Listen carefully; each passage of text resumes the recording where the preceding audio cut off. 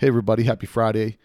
On today's episode, we talk to Joe with Rustology Garage and Michael Anderson with Dub Fab. We talk about suspension, we talk about modifying buses, we talk about a lot of really cool things. So this week's episode is jam-packed. I went to see him with these guys. We hung out for quite a while, had a good time. It's always good to connect with other people from the VW scene. And luckily, for your guys' benefit, we got them in the studio this week. So remember, if you like the podcast, don't forget to share it. Also, go on iTunes and give us a 5-star rating and review the podcast. I want to give a shout out to Paul Giorgio for supporting the podcast, and also give a shout out to Drew Parker for supporting the podcast. Those guys bought some merch. Appreciate all you guys for your support. Hope you're enjoying the podcast. This week's episode, Dub Fab, Rustology Garage. Here you go. Volkswagen is a nice station wagon to have around the house. The 1974 Volkswagen, covered by VW Motors security blanket.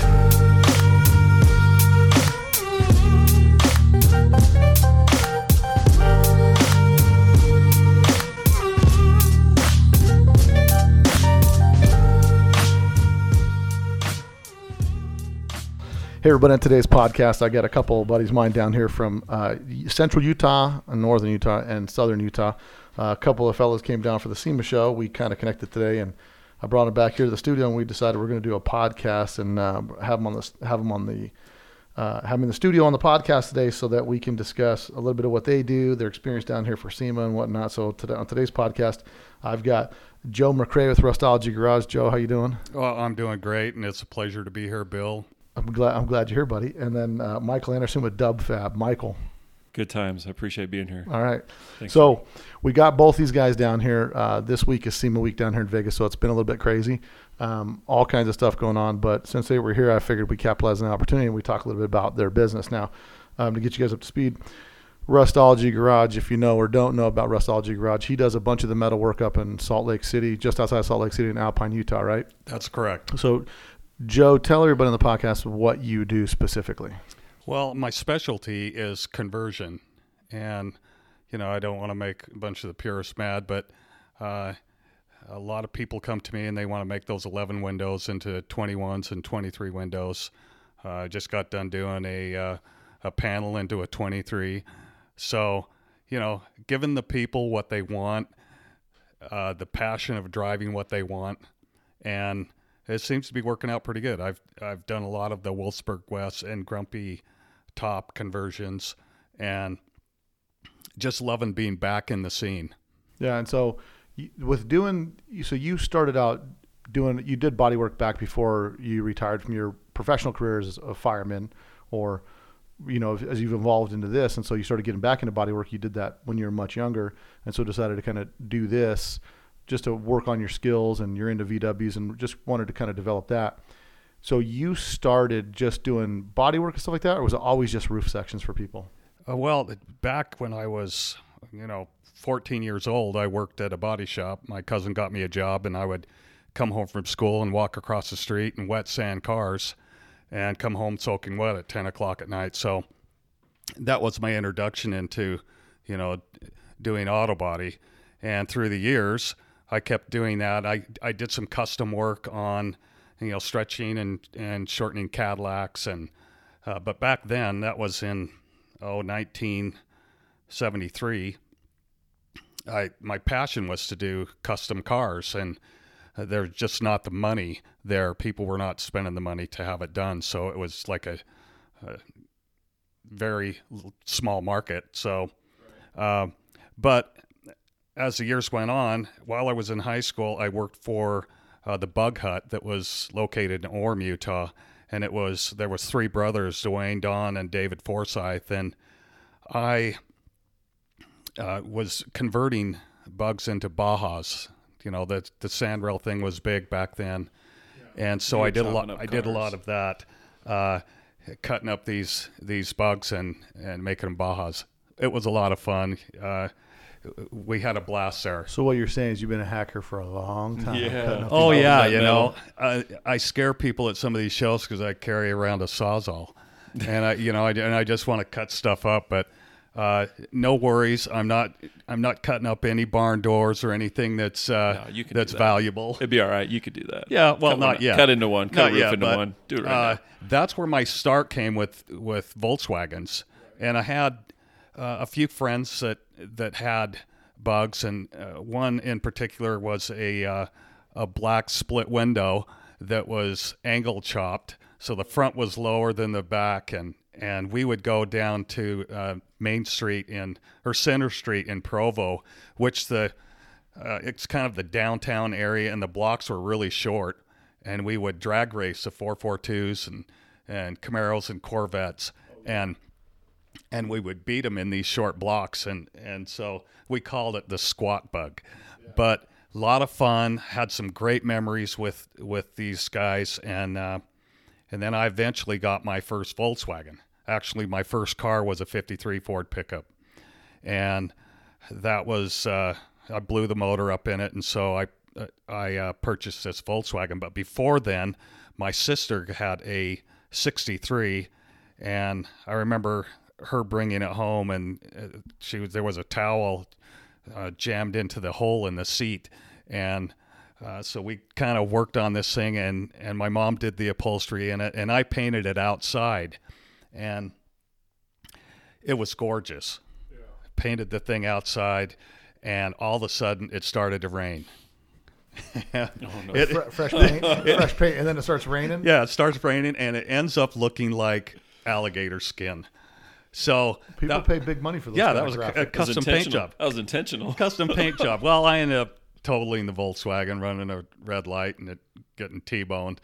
Didn't get hurt, but that was the end of that. So then I got my own. It was a 68, and it had a retractable sunroof in it, and Sunbug wheels, Sunbug steering wheel. It was yellow. Loved the car. And then eventually, I can't remember why, but I got rid of that. And over the first years there, I had a 68 convertible, and I had a Carmen Ghia. And then it kind of fell away, my love for Volkswagens. And, I was busy being a fireman. And how old are you at this time? About 23. So I'm raising a family. I'm busy with that. Starting my career as a fireman, and then I ended up getting back into the scene, 35 years later. So what brought you back into the scene? Well, I had a massive heart attack while I was still a fireman, and that was about 4 years ago, and it was the Widowmaker. So only 4% survive it. Well, reflecting after that, you start reflecting, thinking, I'm a pretty lucky guy. And I thought, well, I'm going to do some things that I've always wanted to do. Sure. And one of those things was I always wanted a Volkswagen bus. Never had a bus. And it's one of those things where Volkswagens, I think you either love them or you hate them. Mm-hmm. And sometimes you can do both at the same time. Yeah. But you can. Yeah. I'm proof of that. You can. Yeah, you can. You can so love and hate it at the same time. That's right. And so I got online, I'm looking, and I see this bus that's in Park City. And I go look at the thing. It's winter, and I take a tow bar because I own a Speedster replica. Mm-hmm. So I take this Volkswagen tow bar. It goes for $1, and I think I'm gonna, You think you're gonna bring home a yeah, bus? I'm gonna with bring the Beetle tow bar. bring home a bus, and so I look at this thing, and it's been painted, not really good, but it's been painted, cream colored and dark brown. So yeah, it wasn't really a good looking bus at that time. But I'm looking at it, and I'm thinking, this isn't in bad shape. Well, you've heard the saying, that lipstick on a pig. Yeah. Well, so I drove this thing around, loved it, and put some tires on it and a roof rack and kind of snazzed it up, but I was never happy with running it like the way it was. So my dream was always to tear it down and do it right. Well, so that day came, and I got in my shop and I ripped it down and took it to get media blasted. Well, when I got it back, the car is from northern Utah, so you got it back, and they gave you 6 inches around the door handle and said, "Here's your car back." yeah, here they have this Apple box, and it's got a couple parts in it, and here's your bus. So, needless to say, it was bad. Right. And it was bad from a body man's perspective. Sure. So, so I jumped into this thing, and I'm thinking, well, you either fix it or haul it off and have it crushed. And I couldn't do that. So I started ordering up all the sheet metal and started working on it. And the love came back, and it was therapy for me. I loved working on it, even though it was a ton of work. Yeah, you were probably excited to work on it. Yeah, I was. At the time, I was still a fireman, and I'd come home off my shifts, and I'd go out in the shop, and again, it was my therapy.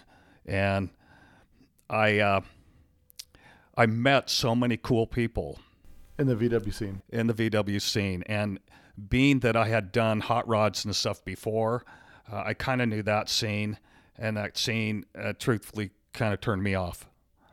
And I met so many cool people online and in the scene there in Utah that it inspired me to keep building this bus and to do it exactly the way I want it. And that the friendships is probably more than the vehicle. Yeah. No, I mean, that's for sure. A lot of us, we create like life. Like I was telling you with the picture I just showed you about Scott and I driving, and Scott and I we ran each other to the VW show and been buddies ever since.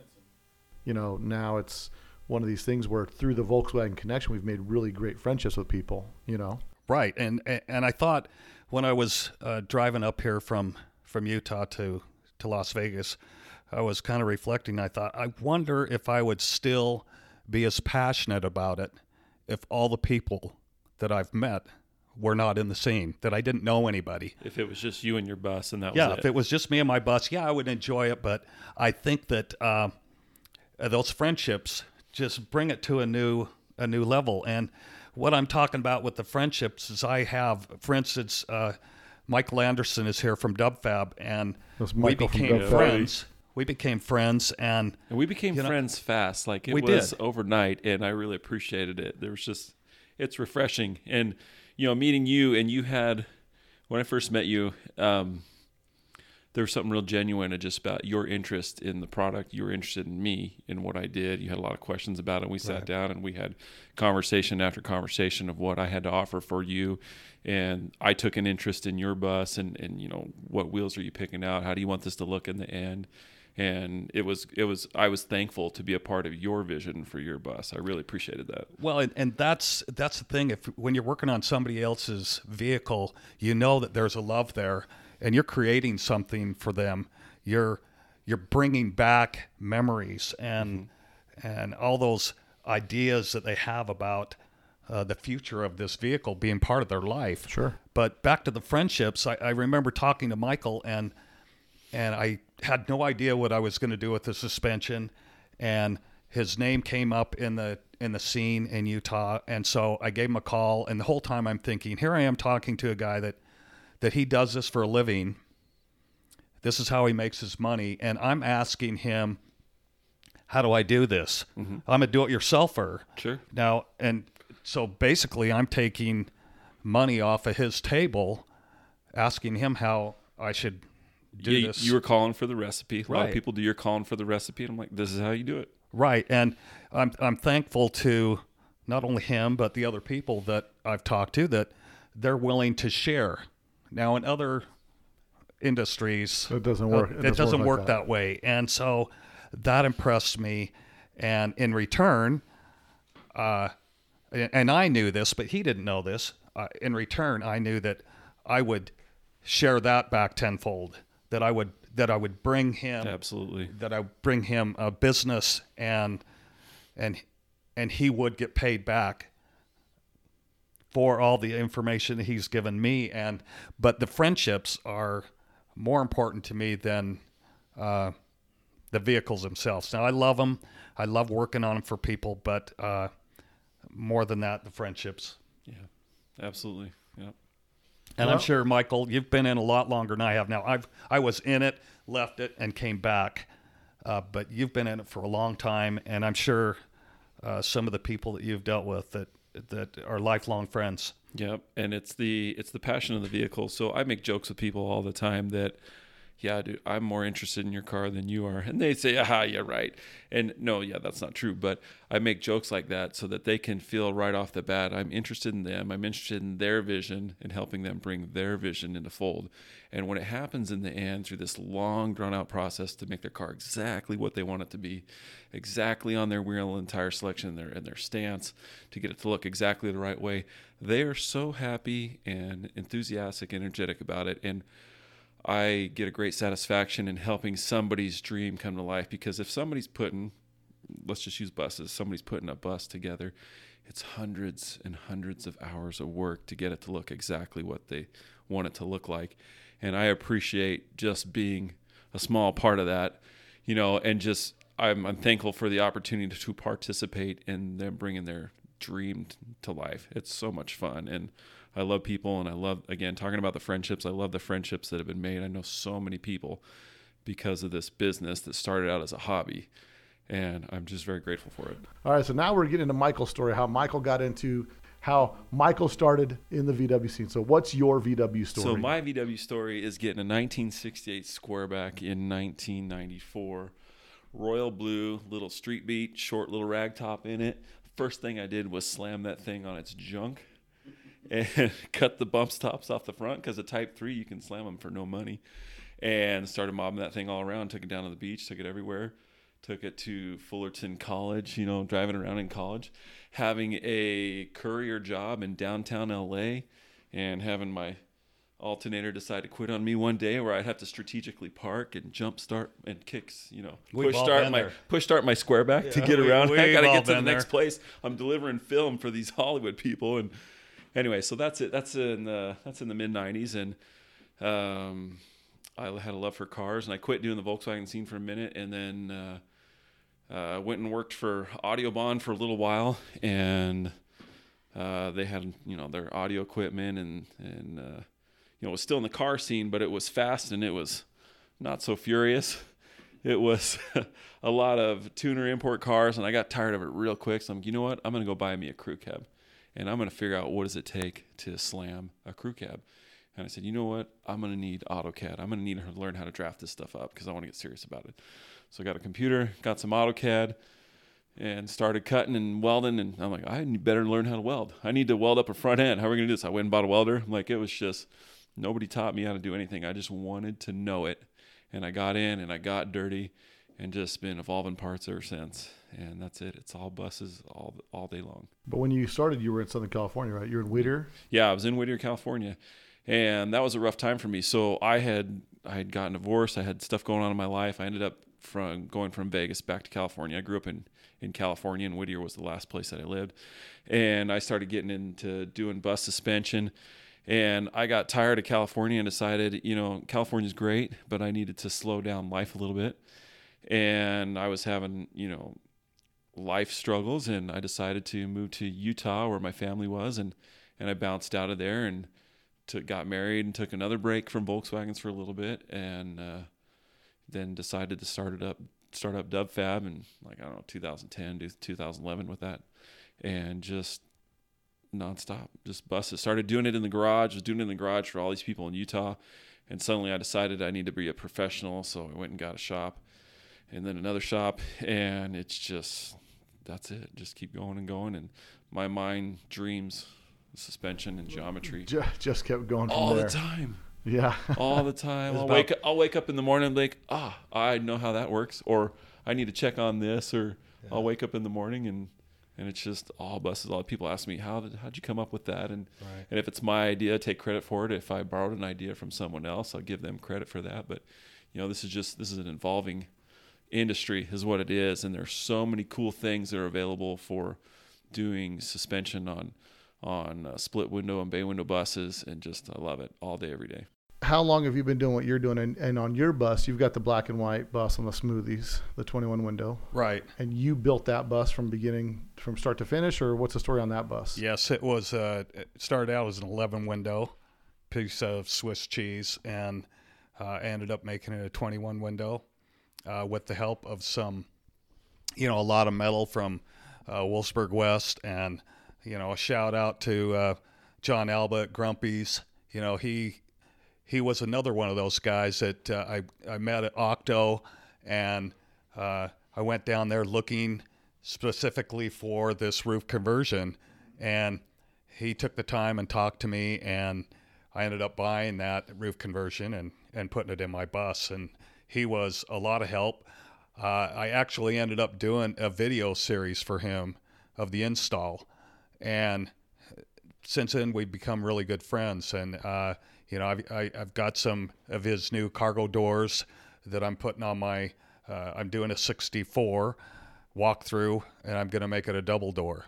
And with that, I've got Dub Fab that's now, if you're following him on Instagram, you can see those 911 rotors that big brakes. Yeah, that he's spinning, and actually it's going to be on the 64 on an independent Mustang front end. So I'm kind of going outside the box, and that's with some help and information from Preston Frank, who has done it before. Who's done this at least 2 times, Yeah, I know of, and he's done it. Shout out to Preston Frank. And Preston's so, done it well. Here again, I reached out to him, super nice, willing to give me the recipe and all the information needed for me to comfortably do something that's quite outside the box. Yeah, well, and I think that's one of the things with the VW community. There's a lot of do-it-yourselfers, and so people are willing to help other guys do things, because like you started with your business wanting to do your own beams, Yep. and then you thought, hey,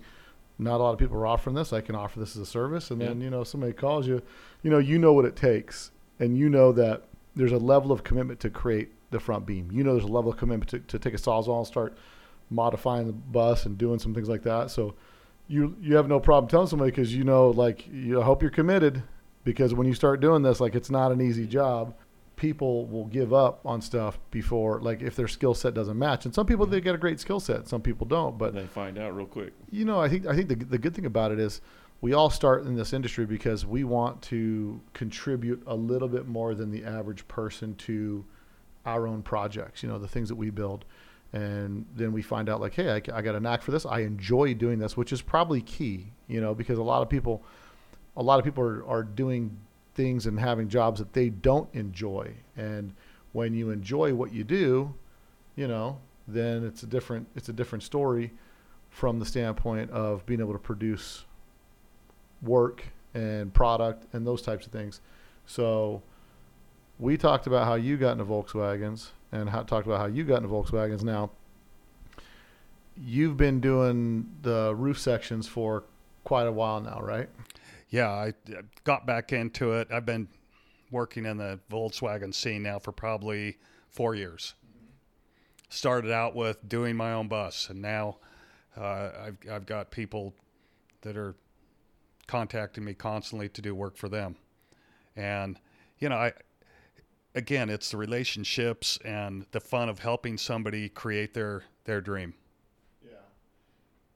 What part of don't get distracted by Michael and his Facebook shenanigans. I'm sending a message while we're doing this. Okay. We got to keep an eye on Michael over here. I'm just trying to monitor how things are coming across over here. Yeah, you got to watch this group. I've been hanging out with these guys all day at SEMA, and and Joe's been having a rough day today, because we've been really tough on Joe a little bit today, and but it's fun because he's a good sport, and all the training that he's had in his career as a firefighter of polishing the bell, making the chili, working out, doing laundry, those types of things. That's mostly what firefighters do. It's tough. Playing cards, right. He's super good at cards. Yeah, so. watching the TV. I've 37 years in the fire service. I don't think I've watched a full movie. Right. I've watched pieces here and there, and so you know what? Listen, somebody's got to protect you guys. The chili's not going to cook itself. I got what you're saying. The chili, the spaghetti. The timer's went off. Laundry's done. Got to go to bed. Yeah. But go to bed. Yeah, it's so you doing the body mods and the metal work, stuff like that, like you enjoy doing that. Like for you, it's kind of it's therapy. It's therapy. Yeah. Just while he's doing that, we found out some information about, Bill and George today. George, I wish George would have hung out. George is also known as Bruno, AKA and Bruno. now Bill is Vinny. So AKA Vinny. He probably doesn't want me to share this, but we got to tell the truth, bro. Go ahead. What's the truth? What you mean about Vasilios? I'm not worried about that. That's my real name. So. No, Vinny. Oh, Vinny. Vinny. Yeah. So we met up with Chris Baker today from Classic Steel Bodies and was talking about the new bus, and I can say that I think he was a little afraid when he first walked up because Michael and I we're pretty normal looking guys, but Bill and George, Vinny, Bruno from Las Vegas. It's like, what are we getting ourselves into here? He knew what was up. And now, we're doing this podcast at his studio, and he drives us across town, and the whole time I'm thinking, is he taking us out in the desert to murder us? We're going to bury some bodies. Yeah, That's where yeah. Where are the shovels? So are the shovels in the trunk? Yeah, so we were a little bit concerned, but we're having a great time here. Michael, so you started doing the beams. Obviously, starting doing the beams, that evolves into multiple things. Now, people have been doing airbags and whatnot on beams for quite a while now. I mean, we're talking 10 years, but yeah. I mean, it's really started out kind of super archaic to some degree, right? Right. So it's a little bit complicated because there just isn't enough room under the bus for all the moving parts. So it's taken a long time to perfect, and I have relied on other people's ideas. I've taken other people's ideas and helped make them grow.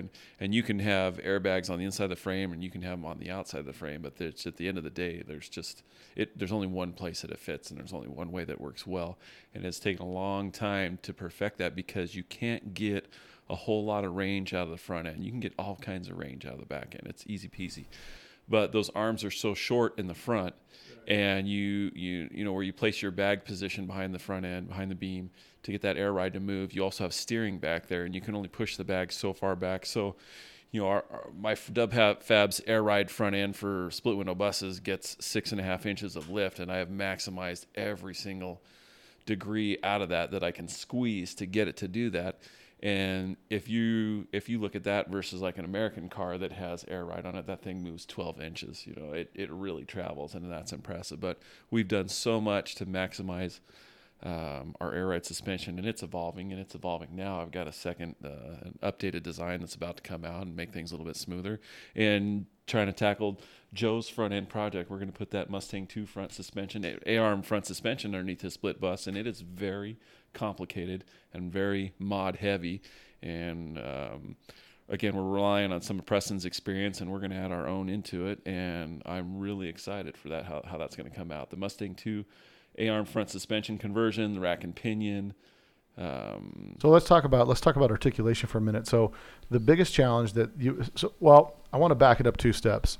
In the beginning, people were using one bag. So yes. I remember people were doing like a single bag with like a single bag in the center that was essentially moving the torsions, correct? That's how it originally worked. It was off. Here's the deal. It was offset from the center because down the center of a bus beam is the shift linkage and the steering. So it was offset and somehow had to get to the middle. And I've taken one of those front ends out of a bus, and when I saw it, I'm like, whoa, how did this come to life? This is right, because we were just trying to scramble to use what was there, and then then the people started doing dual bag beams, a beam on each side, although still having a torsion bar connecting the 2 front the left and right side together. Yeah. So what it is it's bag over leaf pack. So it still uses the leaf packs and it has the bags under it. So it's pseudo independent, but it's not. It's not any less independent than your original front end was when the center blocks were locked in. So, so it's a real cushy comfortable design. When you're floating down the street on that, it rides nice and it rides smooth, and that's because we're not using a solid bar stock, a chromoly bar stock across the front end, which would tie in the left side to the right side. It's actually, there's some twist in there, so if one side moves, the other doesn't have to. You don't get the bump steer. I had actually seen a suspension setup one time that was like a piece of box tubing through the whole bottom arm, and I thought to myself, like, how does that even work? Yeah, it was a funky setup, but it was, for me, it was unique in respect to, like, I don't know how they're trying to work that. I guess they're just making that whole front end like one hinge and adjusting the height, and we're more concerned about height and less concerned about suspension. That's been the challenge with. You're not concerned about performance Correct. at all. You just need to get that thing to move, and that's a horrible idea. Well, yeah, but don't you think it's kind of cool how the Volkswagen scene has evolved, and you have a ton of backyard mechanics, and they're trying all sorts of things. I mean, everything, just about everything has been tried, right? And you can see the designs that are successful move forward, and the ones that don't. And I've bagged everything. I've bagged buses, square backs, Beetles, 1 bag, 2 bag, rack and pinion, single box. So when you bag a square back, listen, the reason everybody wants to bag something, I think, is because they want to be able to lay it on the ground. Yeah, it's all about the park. Right. When you park it needs to be laid out. That's right. it. Just lay it on the ground. And then be able to get it back up off the ground and have it actually have some suspension ride, still look cool, and then go with like the system that's in your bus, Joe's bus. And he's got that beautiful black and white 21 window rag top that sits on the smoothies. And I took your bus for a ride. And I've always been, personally myself, I've always been a little bit shy on bag systems because of my concern of either a bag going out, being stranded, or whatever the case. Because you have a tendency to see that where there's a lot of do-it-yourselfers and you see a lot of do-it-yourself failures. But I drove your bus, and your bus drove fantastic. I mean, I loved it, and I love using my bus, and I have a big family, and so Christmas time we go see the lights, drive around downtown or down to the Speedway, and I'll put 8 people in my bus, and it's like, okay, they're like, what, Daddy, what's that smell of burning rubber? I'm like, don't worry about that. You get that wheel scrub. Well, that's really why I went with Air Ride. My bus was totally done and painted. Yeah. And static, and it was lowered static. It was lowered static, and I had a beam from Michael, and I called Michael up, and which we talk to each other maybe a couple times a week. Yeah. And our conversations are like, hey, dude, I'm thinking about this. Can this be done? What do you think?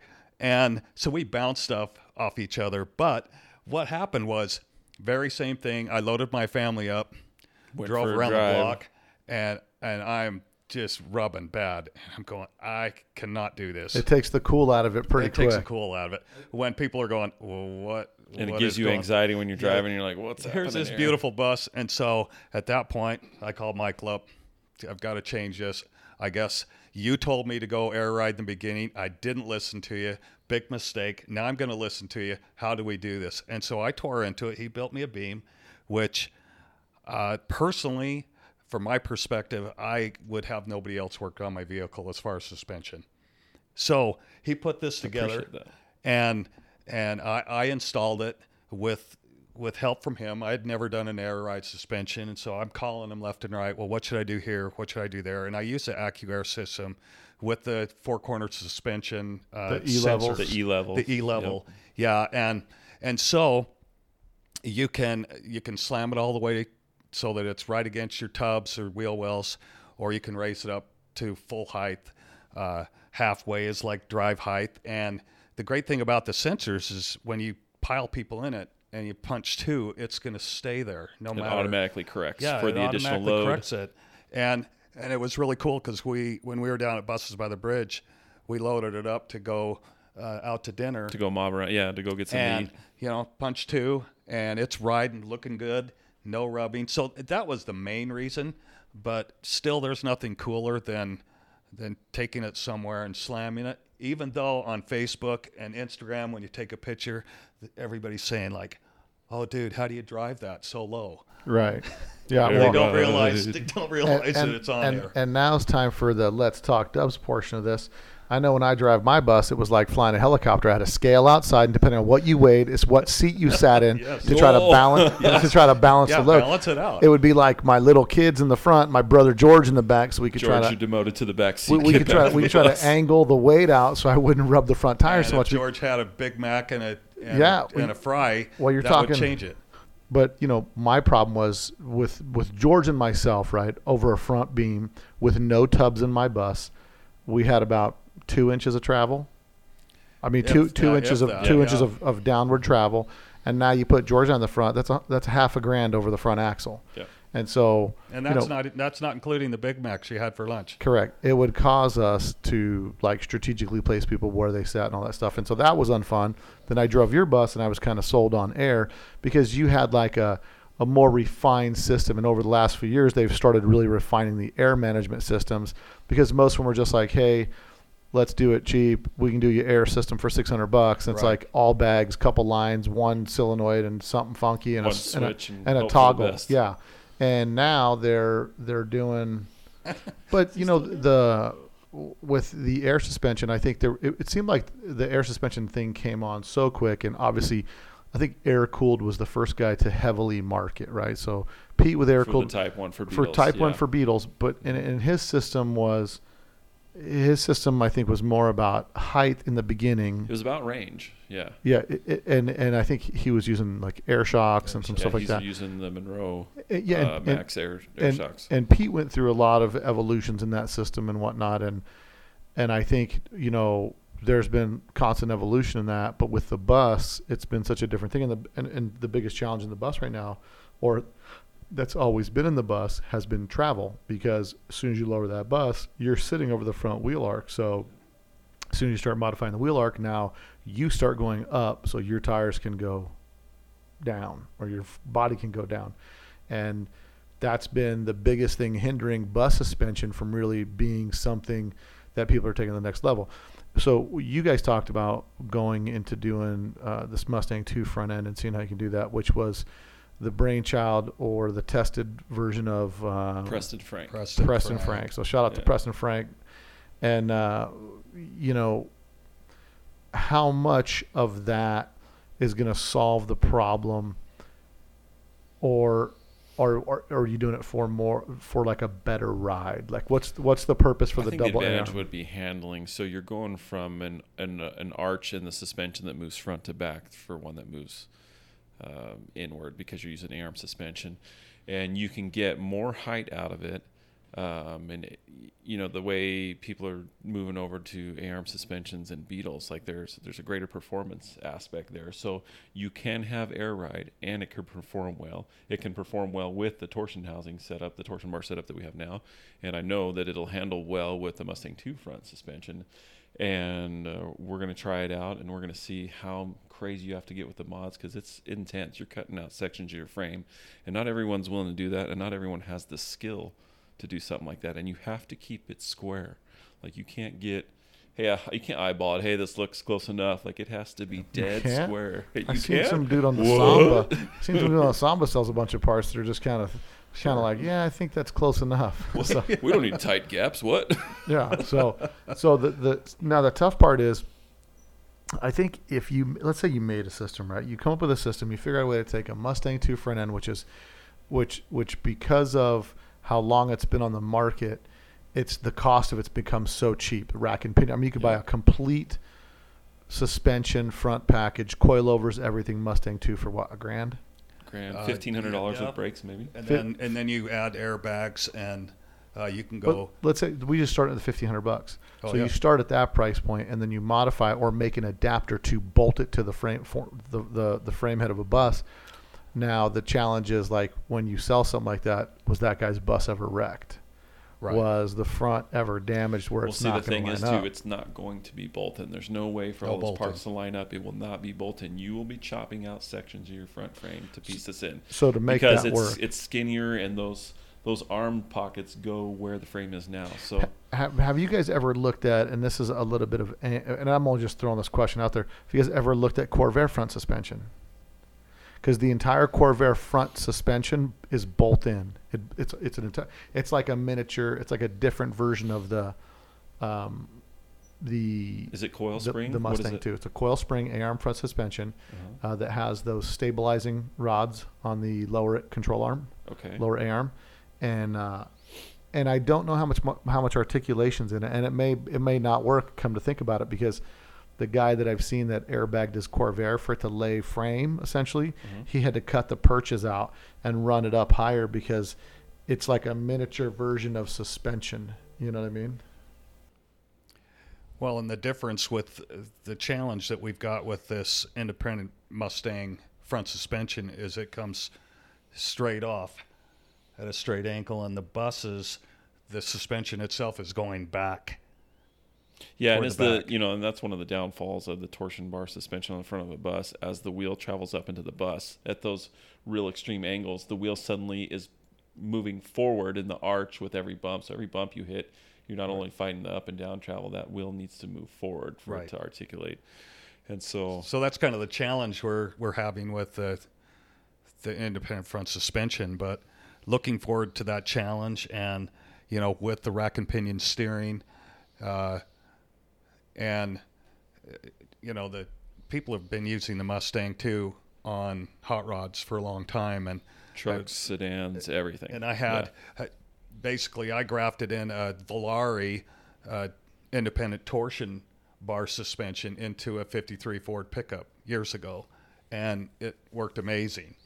And so that kind of brought me to this idea that I was going to try it on my bus. Now, before I even knew Preston, that's when I called Michael at DubFab, and I said, "Hey, look, I got this idea. What do you think?" And he said, "Well, touch bases with this Preston. He's talked to him a few times, and what a great guy." And he just told me, and I haven't started installing it yet. I do have it in my shop, but he's told me, "Well, as you're doing it, let me know, and I'll walk you through how I did it." Which is again, a shout out to the Volkswagen community. The Volkswagen community is to help each other. Yes, 100%. and a bunch of pioneers through the years that have gotten us to where we're at right now as far as technology. So on his conversion that he's done, because he's done 2 buses like that, right? Mm-hmm. How much of the floors he cut out?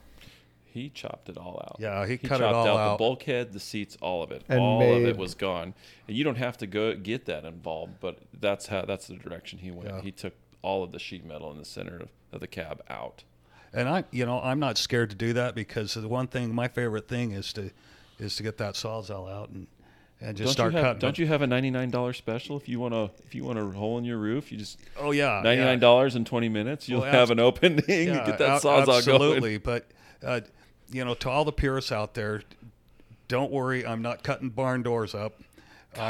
This is an 11 window, rusted out, nothing really special, and I'm all for making a vehicle into something that I truly love to drive, and I like to show off to other people and get their feedback and just kind of enjoy the whole thing, other than if I found a barn door bus that was something really special and unique, I'd try to keep it stock and keep it original, but I'm kind of not that guy right now. And there's enough stock ones. I mean, my 2 cents is there's enough stock ones out there. So I don't think anybody's missing out on stockers. But listen, that's just my 2 cents, man. Your car, do what you want with it. Sure. Right. Now, Michael, with the suspension, you got into doing the airbags now, and you've taken quite an evolution from just beams to now. And that's all air ride. I get calls all day long for air ride. For all air ride. And then you're also working on brake setups now too. So I was real reluctant to get on board with the Mustang 2 suspension, because my first idea was, how are you going to get Porsche brakes on there in a Porsche wheel pattern? And I know it could be done, but I didn't know how. I had faith in you. Yeah, dude. I sent the parts to him and said, "Hey, Mike, make this happen." I'm totally prejudiced. If it ain't Porsche wheels, get out of here, dude. Right. So my first thought was, okay, that's, the Mustang 2 rotor comes blank, Ford or Chevy pattern. And I've known that because I've hung out on Speedway. I know the parts. And so I wasn't necessarily on board. I'm like, how are we going to do this? So I finally cracked into it. Okay, here's the Mustang 2 spindle. I've got a recipe for it now, and it took me half a morning to figure it out. I'm like, boom, we're putting a combination of parts to put 911 turbo brakes, big old 330 millimeter rotors and those giant four pot big red calipers on that thick rotor, and that's going to be it. It's going to be gorgeous. Yeah. And it's brakes. That's the evolution of brakes. So you figured out the recipe to how to make that work for on the Mustang 2 spindle. Correct. Yes. So what you've been working on right now is getting his brake setup, dialed in, and now the next step is to figure out how to mod that whole suspension setup to fit underneath that bus. Yeah. So when you're custom tailoring this suit of suspension for your bus, it always starts on the outside in. The center section is the last part that you figure out because you need to worry about wheels placement. So you pick your wheels and tires. Then you need to know your brakes on what spindle they're going in. And then you need to pick the width of that suspension to put your wheel right in the center of the wheel pocket. And that's how it's done. It's done reverse of what you thought it would be. No, I don't mean to, be the trailblazer and all this stuff, but isn't a trail. But I got lucky. I got lucky because of when I put my 17s on my bus way back in the day, and there's one guy that listens to this podcast that's like, they should call it "Talk About My Bull Run Bus." Well, it's my podcast. I'll talk about whatever I want. But when I did my bus setup originally, I put the twist wheels on there, those 17-inch Boxster wheels. I just happened to luck out, and it just happened by chance that I was down. I was going to run adapters or do whatever I had to do to run Porsche wheels on my car. And knowing the offset of the Boxster wheels, I know I didn't need to narrow the beam because it would tuck in. And if you look at the Bull Run bus and the pictures of it, it looks like it's a narrowed beam, but it's a stock beam. Because of the offset of the wheels. Because of the offset of the wheels. So I kind of got lucky. My only issue is the outside lip, because it's a stock wheel setup, the outside lip rubs against the step inside the dog leg. Yep. And that's just been the nightmare. I'm like, I can deal with a little bit of the tire rub. Actually, when the tire hits the fender well, it's like, I mean, it's super annoying. And so, truth be told, Michael and I are talking about possibly doing something through the Bull Run revamp, but we'll get you guys more on that later. But after driving Joe's bus, I'm like, I'm so digging it, because things I would anticipate like a jarring thing to go over or something kind of funky, that bus was like super smooth, man. Yeah, and the biggest thing for me is like you can keep the height where it is, and just regardless of the quantity and of passengers keep you loading have it with where they're people. Yeah, absolutely. So that's the part that really interests me, because there's nothing worse than having a 9-passenger bus and just like, no, bro, only 2 of us can ride, because that's literally I'll catch you on the next one. we were at the Classic, and I was in the carbon cab, and my daughter wanted to bring her friend, and I was like, come on now.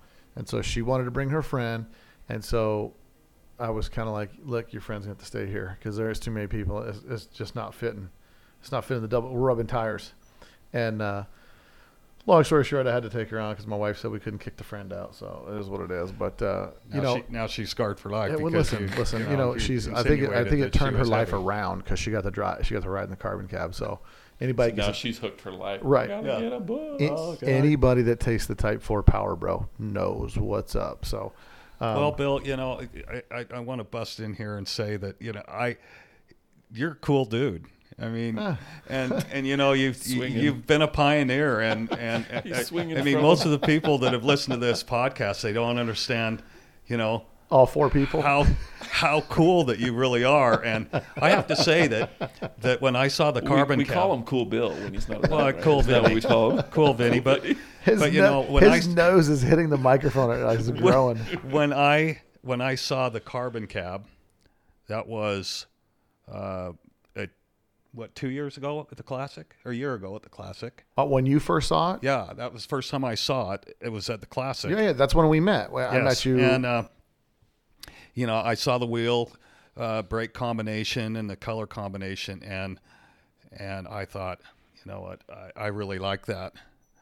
And it just fills it out. Well, and to tell you the truth, that's what I'm doing on the 64. You can hate me. No, bro. Look. But you know what? When you copy somebody, that's the biggest form of flattery. That's right. That's right. Hey, girls don't like it, but guys, they go like, yeah, cool. You got the same shirt I have on? Validated. Yeah. Oh, yeah. Cool. That's a guy with taste. Yeah. So, but my thing with building with the crew cab, I would see things and I'd get the brakes and I'd be like, these are going to fit on something. I want these brakes to fit on there. And I didn't know how it was going to happen. And I have to give a shout out to my buddy Lanner with VW Engineering, because Lanner in Canada, he's the guy that helped me get the turbo brakes on my double cab. And just looking at the because it's one thing like, okay, you go 17-inch wheels and then you got the stock small rotors. I had the same thing on my Tahoe. I had a two-door Tahoe, rest in peace, because it got totaled about a year ago.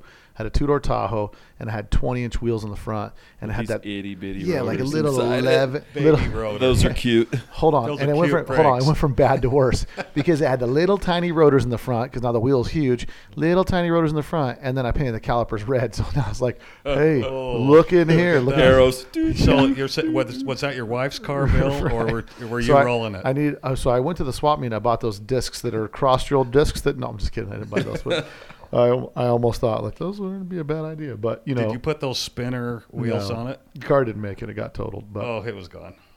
But you know, I like, it's nice when everything fits, you know, like a wheel tire combination or the wheels and the brakes and all that stuff. Everything's got to kind of flow together.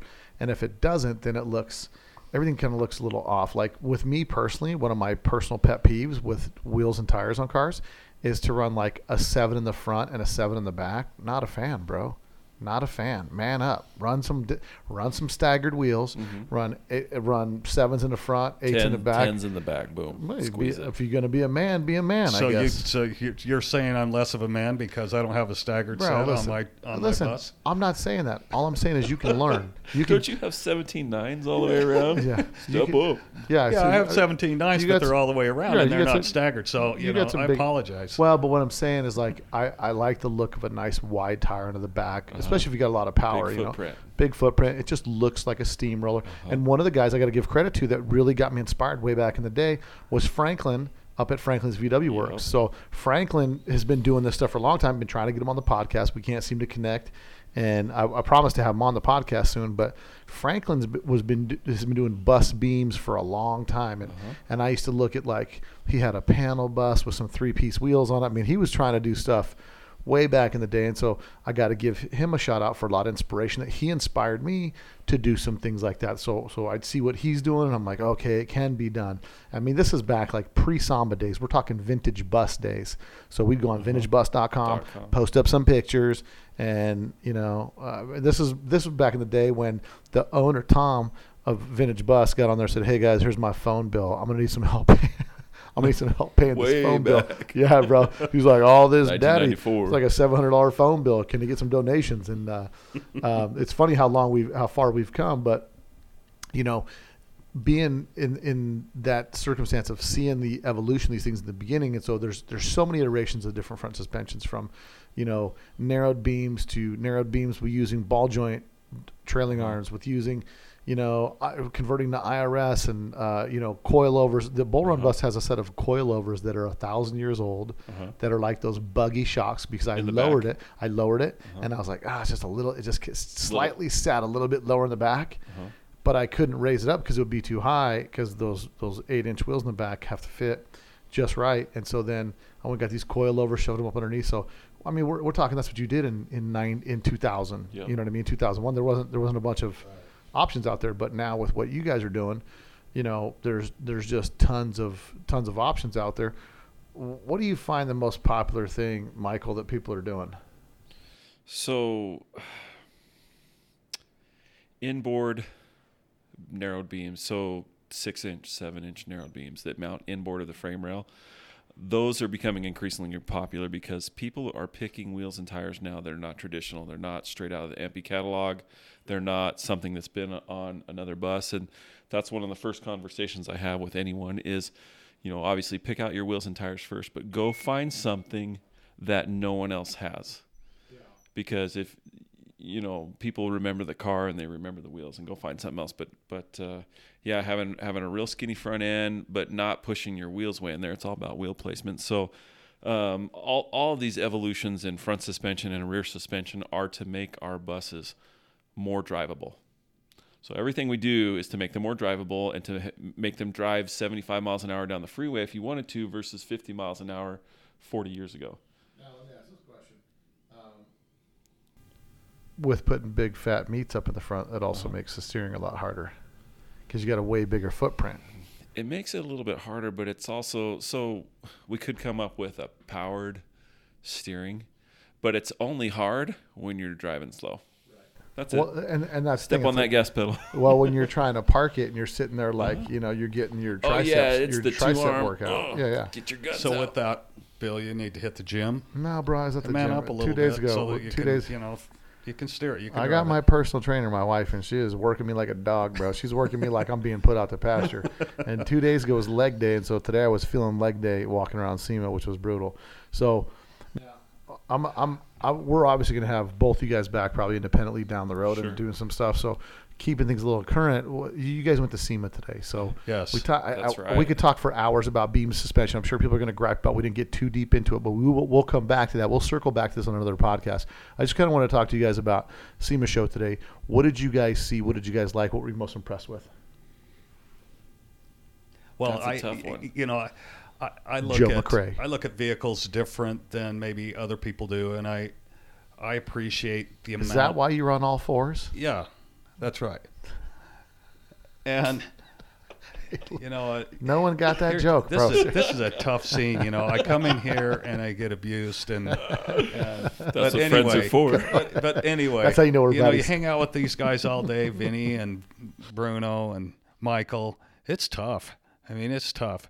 Get out of there alive. But back to SEMA, I look at a lot of these vehicles that are there, and I just imagine what the owners went through to build these vehicles, and the amount of work and passion and money that is put forth to accomplish and achieve their goals and their dreams. And some of the vehicles may not be the vehicle that I would pick, but the amount of work is just so impressive, and the quality of work being done out there. And I think that some people look at it and they go, oh yeah, my dream is to have this super shop restore my vehicle. But then there's 1,000 guys that are doing stuff in their backyards and their driveways and their single car garages. They're turning out some amazing work. And my thoughts is that I just hope the scene continues to grow, and that the young people have a passion to continue to learn how to do this dying art. My fear is that in 20 years there won't be anybody that will do the work, that will know how to. And so the younger my generation challenge, isn't attracted to that. Well, my challenge is some of those young kids. It's our job, the younger or the older guys, to reach out to the younger generation and try to get them involved in our scene, and so that it can continue to live on, and they can learn some of the skills that is dying. Yeah, it's interesting. You look at some of the young kids today, and it just seems that a lot of them don't have an interest. But I think some of the kids. I mean, I know I've kind of pushed my boy to be a bit of a car guy, and I'm seeing it in the things that he's doing. But there's not a lot of kids getting into it, and I don't know if it's because of lack of options out there. Like they're not, because you look at the average driving age right now. Statistically, they say that kids are on average getting their driver's license at 19. Yeah, that's crazy talk. It's just because they don't have ambition to go get them. Yeah, because kids are just sitting there looking at their phone all day, and they want to go to the mall. They just go to Amazon. They want to go to. It's not the experience. You're not buying the experience. You're not doing the experience anymore. You're just doing it virtually, like virtually going shopping. So you don't need to deal with the parking, the people, all that stuff. But when I was a kid, it was like the cool thing to do would be go to the mall, and try to hang out, talk to some girls, or pretend like you're going to talk to some girls, and just sit with your buddies and eat. Talk about how those girls wish they could hang out with you, or whatever the case is. But you know what I mean? Daydreaming about girls. Yeah. Where are the girls at? I want to you be there. You look at the movies of when we grew up as they're all around cars. Yeah. Everything's around going out, leaving the house, doing something. And the car is the symbol of independence. Yeah, the car is the thing that got, like, I could not. I mean, I got my first ticket when I was 14, driving a car that I bought for $200, and I'm like, I'm close enough to 16. I look 16. You know what I mean? Like, how about if I hold this? Beard then, Bill? How about if I hold this cigarette? No, around 47, I still can't grow a beard, dude. Look, I still can't grow a beard. It's sad. It's just sad. But I'm hoping so as well. It is a dying art. It's something that less and less people are doing, and I think because of that, it's going to get more expensive. it's the same thing in a lot of other fields and in a lot of other industries where people aren't doing blue collar jobs. They're not doing the mechanic work, the turning wrenches or that type of stuff. And I don't know. We'll see. I mean, I'm hoping. Hopefully, it changes. There's a young contingent that's in the scene. They're a little different on their take on stuff, but what can you do? Well, let's go back for a second. You're talking about what were the cars that we noticed at SEMA. And I've got tunnel vision for Volkswagens. I didn't see anything that wasn't a Volkswagen. Well, I saw the 4 Volkswagens over there. Yeah. Well, there's more than 4 because I took pictures of those. But you brought this up, so let's talk about the Outlaw notchback for a second, because that thing was ridiculously detailed to the tilt. It was insane. The Outlaw notchback he's talking about happened to be at that notchback was at the Optima booth, and it belongs to a guy named let me see if I can get his name here. And it was beautiful. The color combination was anthracite. I think it was creative. Anthracite gray with some. It was battleship gray. I think that'd be a better color to describe it. Yeah. It was just that. Well, if it's anthracite, that means they maybe were inspired by the Ghia. I mean, it's really the color combination I've never seen done before, where they've done the outside and the inside different colors. Yeah, with the red and gray. Yeah, and it was I was very impressed, and the quality of work was top notch. No, it was super cool. You know what I liked the most? You didn't get that top notch, Bill? Yeah, top notch. Okay. You're making a notchback, bro. I picked up what you're putting down, and I like the way you went at it. But I also, the guy's name that owns it, his name is Robert Wilson. I'm using my detective skills and zooming in on my picture. Robert Wilson's the guy's name. It was at the Optima booth. I'm sure you're going to see a ton of pictures. I'm already seeing some pictures. It had some parts on it from Kevin at Cool Rides, another friend of the podcast. So it had the Cool Rides brakes on it, Cool Rides shifter, and it just looks. I like the style that they did with it. The bare metal interior with a few accents, double stitched suede dash. The race style seats. It's not everybody's style, but what I dig about it is I drive the crap out of that. Oh, in a minute. And so look, even tinted windows. Even as far as the tinted windows, not a lot of people are doing tinted windows. No. Everybody wants to keep the windows kind of clear, but it looks like he built the thing to drive it. And you got to respect that. It's just got a good look to it. I dug the high roof that we saw today. The what? The high roof bus. Oh, the high roof.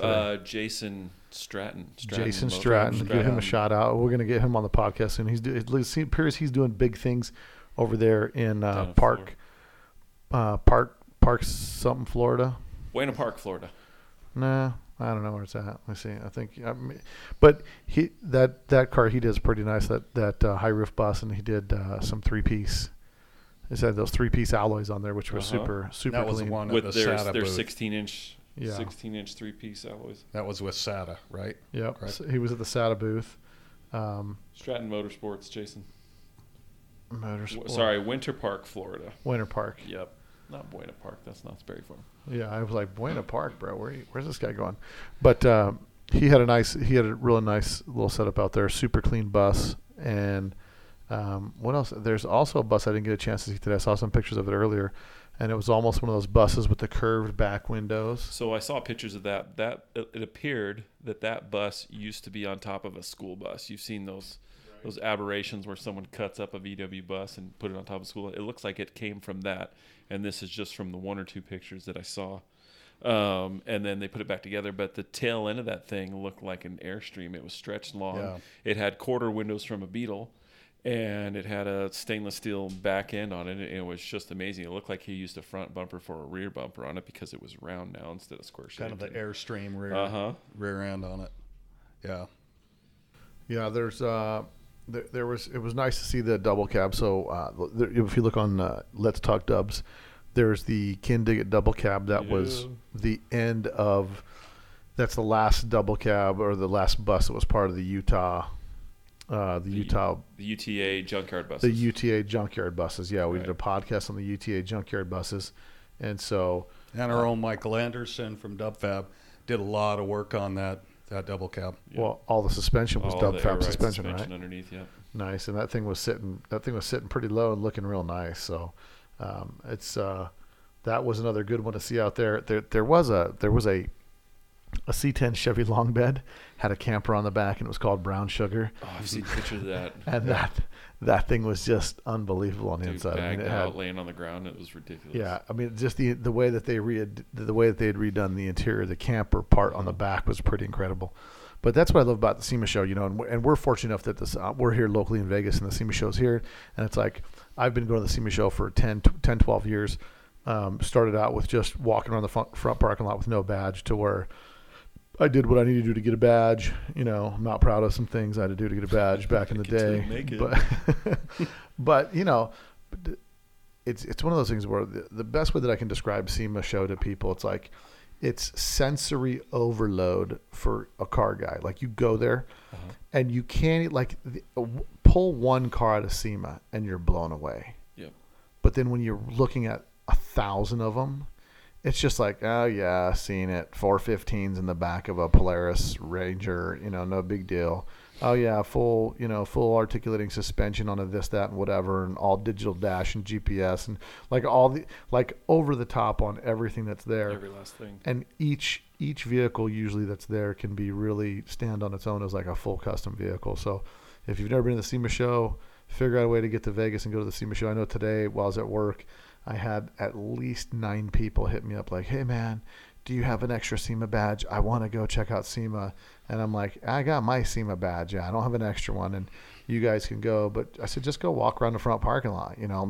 Just the front parking lot. If you actually walk through there appreciating all the cars, you'd be there all day, just the front parking lot. Just the front parking lot. But you feel like you have to just race through there and try to see everything, and it just becomes super overwhelming, But it's definitely something where there's so much inspiration comes out of going through this. Just looking at some of the builds, some of the things, it's like, boom, light bulb, light bulb, light bulb. Well, yeah, I got some ideas from some other non-Volkswagen cars, from American Cars and Trucks. I'm like, I want to take that idea and put it into my realm on my own personal bus. I'm like, you can take an idea from any genre of car and apply it to your own. Absolutely. Yeah, there's so many ideas. The paint combinations. Yep.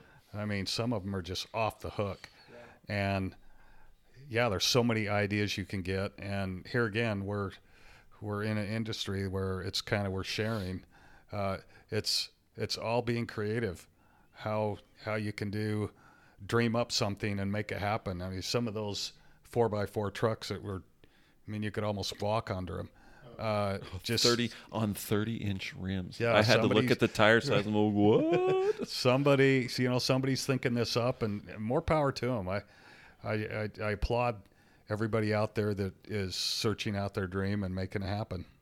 Yeah, no, it's definitely a go-to. It's a bucket list type thing. If you've never been to the SEMA show, man, you got to go to the SEMA show at least once in your lifetime and bring some good shoes and eat well before you go, because you're gonna be burning. Yeah, eat before you go, because I think we kind of got there about 2:30. We were like, everybody in our group was hangry, and we're like, we need to get out of here. Get out of my way. We're gonna assault somebody and take somebody's sandwiches to the monorail. Let's go. So, but guys, I appreciate you guys coming on the podcast. For sure, I'm gonna have you both you guys back on here again. We'll get a little more in depth into what each one of you guys are doing, and we'll get some stuff up to speed. Joe at Rustology Garage, how do people get in touch with you if they want to get in touch with you about doing a 21 window conversion? Rustology Garage on Instagram or Facebook. That's where I do most of my business. More than willing to share information. Just give me a contact. And Bill, I appreciate you doing this podcast. I appreciate the fact that you're taking the time to broaden all of our horizons with more information about the scene, and it's just a lot of fun. We're good. I'm glad to have you guys on here, man. I'm glad to have met you last year at the Classic, and then we just kind of hit it off and been kind of like buddies ever since. And then Michael, people want to get in touch with you. Where do they hit you up at? DubFab on Instagram, or you can hit me up on my store, dubfab.com, or shoot me an email. Either way, you can direct message me anywhere, products@dubfab.com. There's 10 different ways to get a hold of us through all the social media, and I'm happy to answer anyone's questions. And Bill, I appreciate you having us here. Thank you. Yeah, no problem. Well, guys, we'll be. I'm gonna let you guys get back on the road, because you guys gotta head down the road here in a few minutes. So thanks for coming on. And once again, guys, don't forget, support the podcast. Go on, support the podcast. Go to letstalkdubs.com/store. Pick up a t-shirt, buy some stickers, do something to support the podcast. All right. Until next week, guys, we'll talk to you later.